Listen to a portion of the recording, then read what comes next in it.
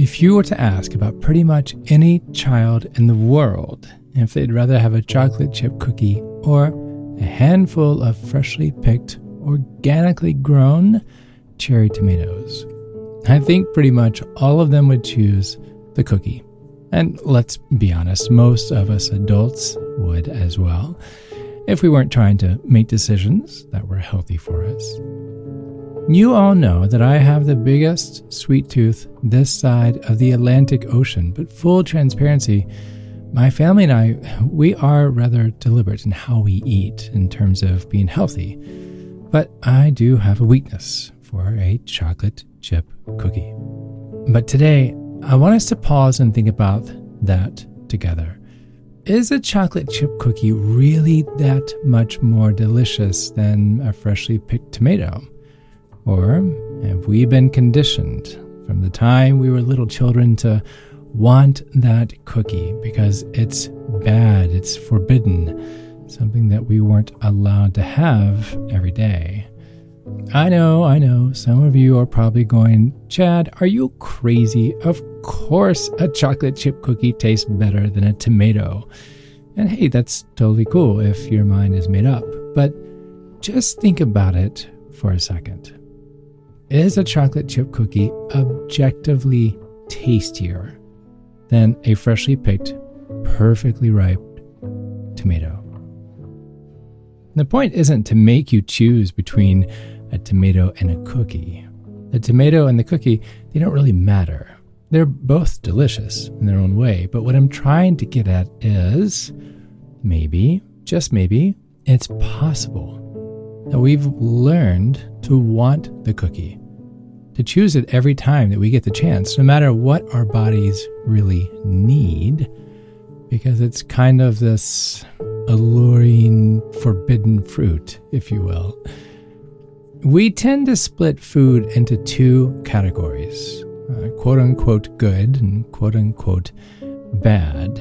We see good, you can't see me, but I'm doing air quotes right now, and good foods, we see them as bland or boring or tasteless, maybe a salad or an apple or a handful of almonds, bleh, right? Not a snack that we tend to reach for in the middle of the night. Nothing that we ever crave. We eat it because we're quote-unquote supposed to eat this. And somehow we see these quote bad foods as delicious, something that we wish we could eat all the time. We probably would, or at least we would imagine that we would, if it wasn't for the health consequences of eating this all the time. We want more and more of it, and sometimes we even make ourselves sick when we eat this way. We can't stop. We just finish the whole package of Oreos. It's happened. It's okay. I'm raising my hand. And we wonder why so many of us have such complicated and difficult relationships with food. Some people have a love-hate relationship with food. They love the way it makes them feel, but they hate themselves for it afterwards. It's like an emotional roller coaster. They turn to food for comfort, but then they feel guilty about it afterwards. For others, food is like a forbidden sin. They try to restrict themselves as much as possible, but they can't help but crave it. They're always thinking about food, and they can't seem to control themselves around it. It's this never-ending battle. If you've had a painful relationship with food in your life, or you have some type of eating disorder, you're not alone. Between the years 2000 and 2018, global eating disorders, they jumped from a 3% rate to almost an 8% rate. Almost 30 million Americans will have an eating disorder at some point in their lives. I'm going to say that again. That's powerful. 30 million Americans alone. And it's the third most common chronic illness in teenage girls. Now, the cause and treatment of eating disorders are extremely complex, and I'm not going to get into that in this particular episode. But I will share on the podcast website, calmitdownpodcast.com, some resources that may be able to help if you're going through this season. So if you are, please go to calmitdownpodcast.com, scroll down to the bottom, and you're going to see 2 contact informations, one for the National Eating Disorder Association, and then also ANAD, which is a National Association of Anorexia and Associated Disorders. Please, calmitdownpodcast.com. But one thing that I see happen a lot, whether we have a diagnosable eating disorder or we just have a difficult back and forth relationship with food, is that we split food into quote-unquote good and bad. We eat the good foods because we're trying to be responsible and take care of our bodies. And we lose weight and get in shape and all of that. And then we eat the bad food because it's a treat or there's something special or an event going on. And it's this cycle of shame that we can't get out of. We diet and make healthy food choices for a while, and then we slip up and we eat too much of something that we see as a treat. And then we feel guilty and then sick, and we go back to dieting, and on it goes. And on the extreme end of the spectrum, this becomes an eating disorder, like bulimia or binge eating disorder. It's almost like we forget.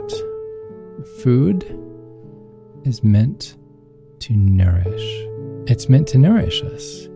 It's our life source. Without food, we would wither away. We wouldn't have the energy to do the things that we love to do. And food allows us to do that, to enjoy our lives. And food allows us to live our lives. Our life is meant to be enjoyed, and food is a really big part of that.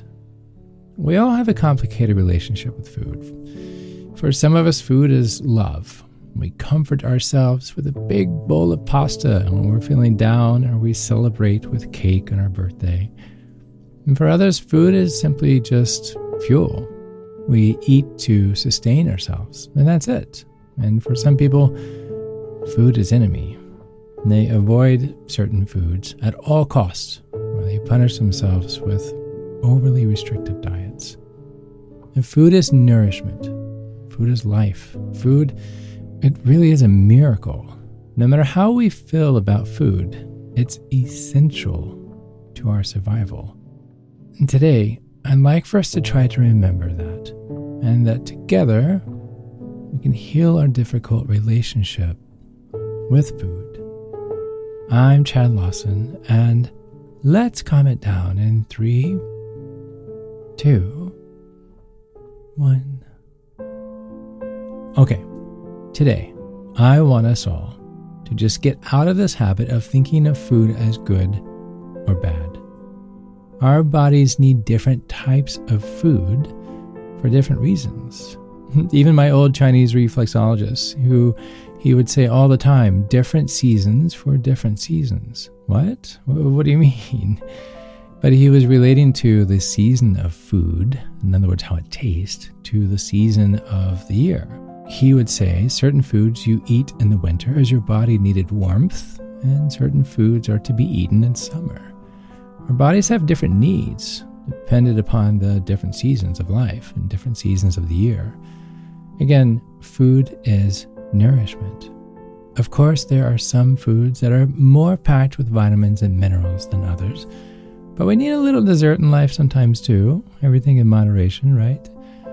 A half-pound steak and a big bowl of pasta is nourishment for someone that's running a marathon the next day.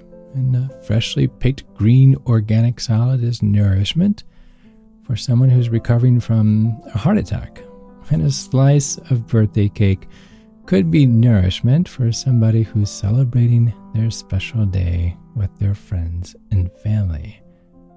Now, my point isn't to tell you to just go and eat all the donuts you want every day for the rest of your life. But maybe we can all get out of this weird cycle of shame that we've gotten into around food and to start seeing food for really what it is, nourishment. So try this with me. I would love it if you would sit down somewhere quiet. And if you're not in such a place already, maybe go through this eating meditation with me.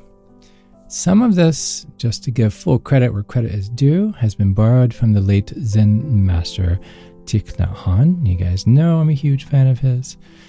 So, first, let's find some food. Listen to your body.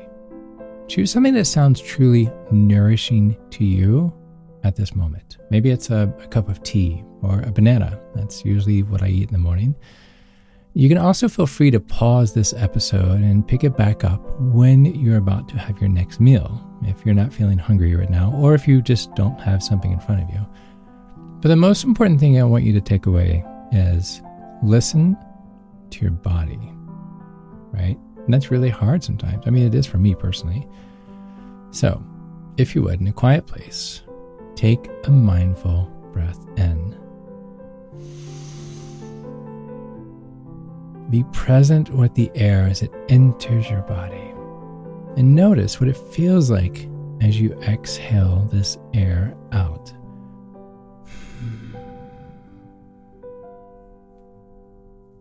This air is nourishment that fills your lungs and allows you to breathe. It allows you to live. So I want to do that again with that understanding. Let's take a beautiful breath in as we nourish what our body needs. And let's exhale. Just like that air that we just breathed in, food is also nourishment that allows you to live. Now, when you're around some food at some point, or if you have something right now, look at this piece of food that's in front of you. No, like really look at it. I've got a banana in front of me right now.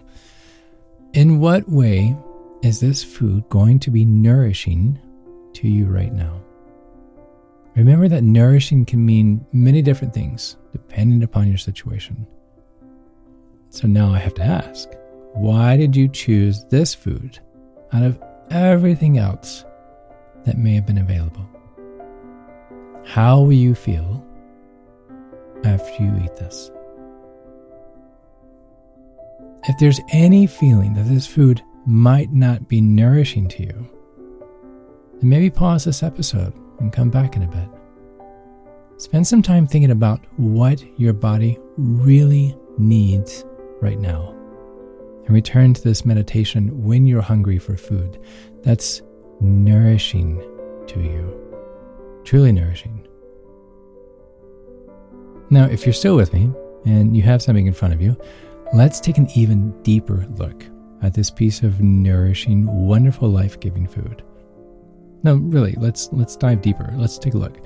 Think about all of the elements, the people, the events, everything that came together to make it possible for this piece of food to be in front of you right now. Think about the sun and the rain and the soil that all worked together to grow whatever crop was needed to create what is in front of you. Even a chocolate chip cookie needs sugarcane, it needs cacao, it needs wheat, it needs all of these things to become into an existence. So think about the farmers who worked in the fields to make sure that these crops grew. Think about all of the organisms in the soil that made it possible for the roots to spread out in the field. Now think about the factory workers making sure your food was packaged, if it is. The truck driver that moved the piece of food from wherever it originated to where you are right now. And the supermarket worker who sold this piece of food to you. And then the person who cooked you this food. We can go on, but take a moment in silence to understand and to recognize and to appreciate. And then to take a moment of gratitude towards everyone and everything that came together to bring you this piece of life-giving, nourishing food. It really is a miracle. And this is why I say something so miraculous as whatever it is in front of you, it can't be reduced to good or bad. And it's okay to sometimes eat food for comfort or for joy. The problem is when we eat mindlessly, We all do it. We finish a bag of potato chips while watching TV, or we're on our phones during dinner and we don't even notice that we're eating. We're often not eating because we're hungry. We're eating just because there's food there. And we're choosing foods out of habit, not because they're really nourishing to us in any particular way. If we can remember and appreciate how miraculous and how nourishing the food is that we're eating every time we eat, then maybe that's one step further into breaking this cycle of shame that we get caught into. Maybe we'd naturally start choosing the tomato over the cookie, just because we understand that it's nourishing to us. I want to leave you with a quote from Thich Nhat Hanh, who teaches a lot about mindful eating. And he wrote this wonderful book. It's called How to Eat, and I highly recommend it. And yes, I know you understand how to eat, but to really know how to eat. So I'm going to leave you with this quote from the book.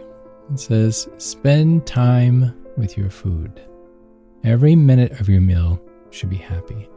Not many people have the time and the opportunity to sit down and enjoy a meal like that. We are very fortunate. The food in front of you is a miracle. Be grateful for it, for the food that's in front of you. Be grateful for the nourishment that it provides, but also be grateful for the relationship that you have with understanding the nourishment behind the food, how it is life-giving, how it is going to bring you health, to restore your body, to restore your mind, your emotions. Spend time with your food. Understand the significance and the role that it plays for nourishment. I wish you much peace, much comfort, and until next time, be kind to your mind.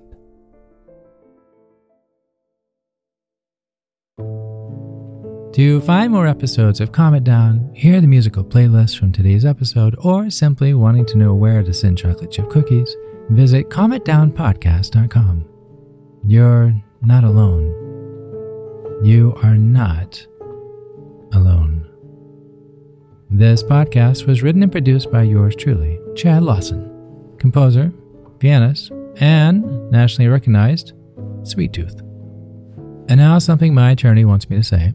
The views, expressions, and techniques in this episode are of my personal opinion and is not intended to, nor should they serve as a substitute for medical advice or diagnosis rendered to you by your individual doctor or other healthcare provider. Only a licensed physician should evaluate your situation, provide a diagnosis, or render other medical advice to you, and you should only act upon the advice of such physician. Now, what I'd like to say. I am an extreme empath by nature, but my profession is that of a composer and pianist, not a licensed therapist or physician. I hear from thousands of listeners how my music has helped them through various stages of emotional needs, and I simply want to offer this and future podcasts in aiding those needs. To find a list of licensed professionals in your area, please visit calmitdownpodcast.com. And finally, if you've enjoyed today's episode, please leave a review. While it takes less than 60 seconds to do, its impact will last for years to come, as every little bit helps in growing the awareness and the importance of emotional health. I'm Chad Lawson, and until next time, be kind to your mind, and join me next week as we calm it down.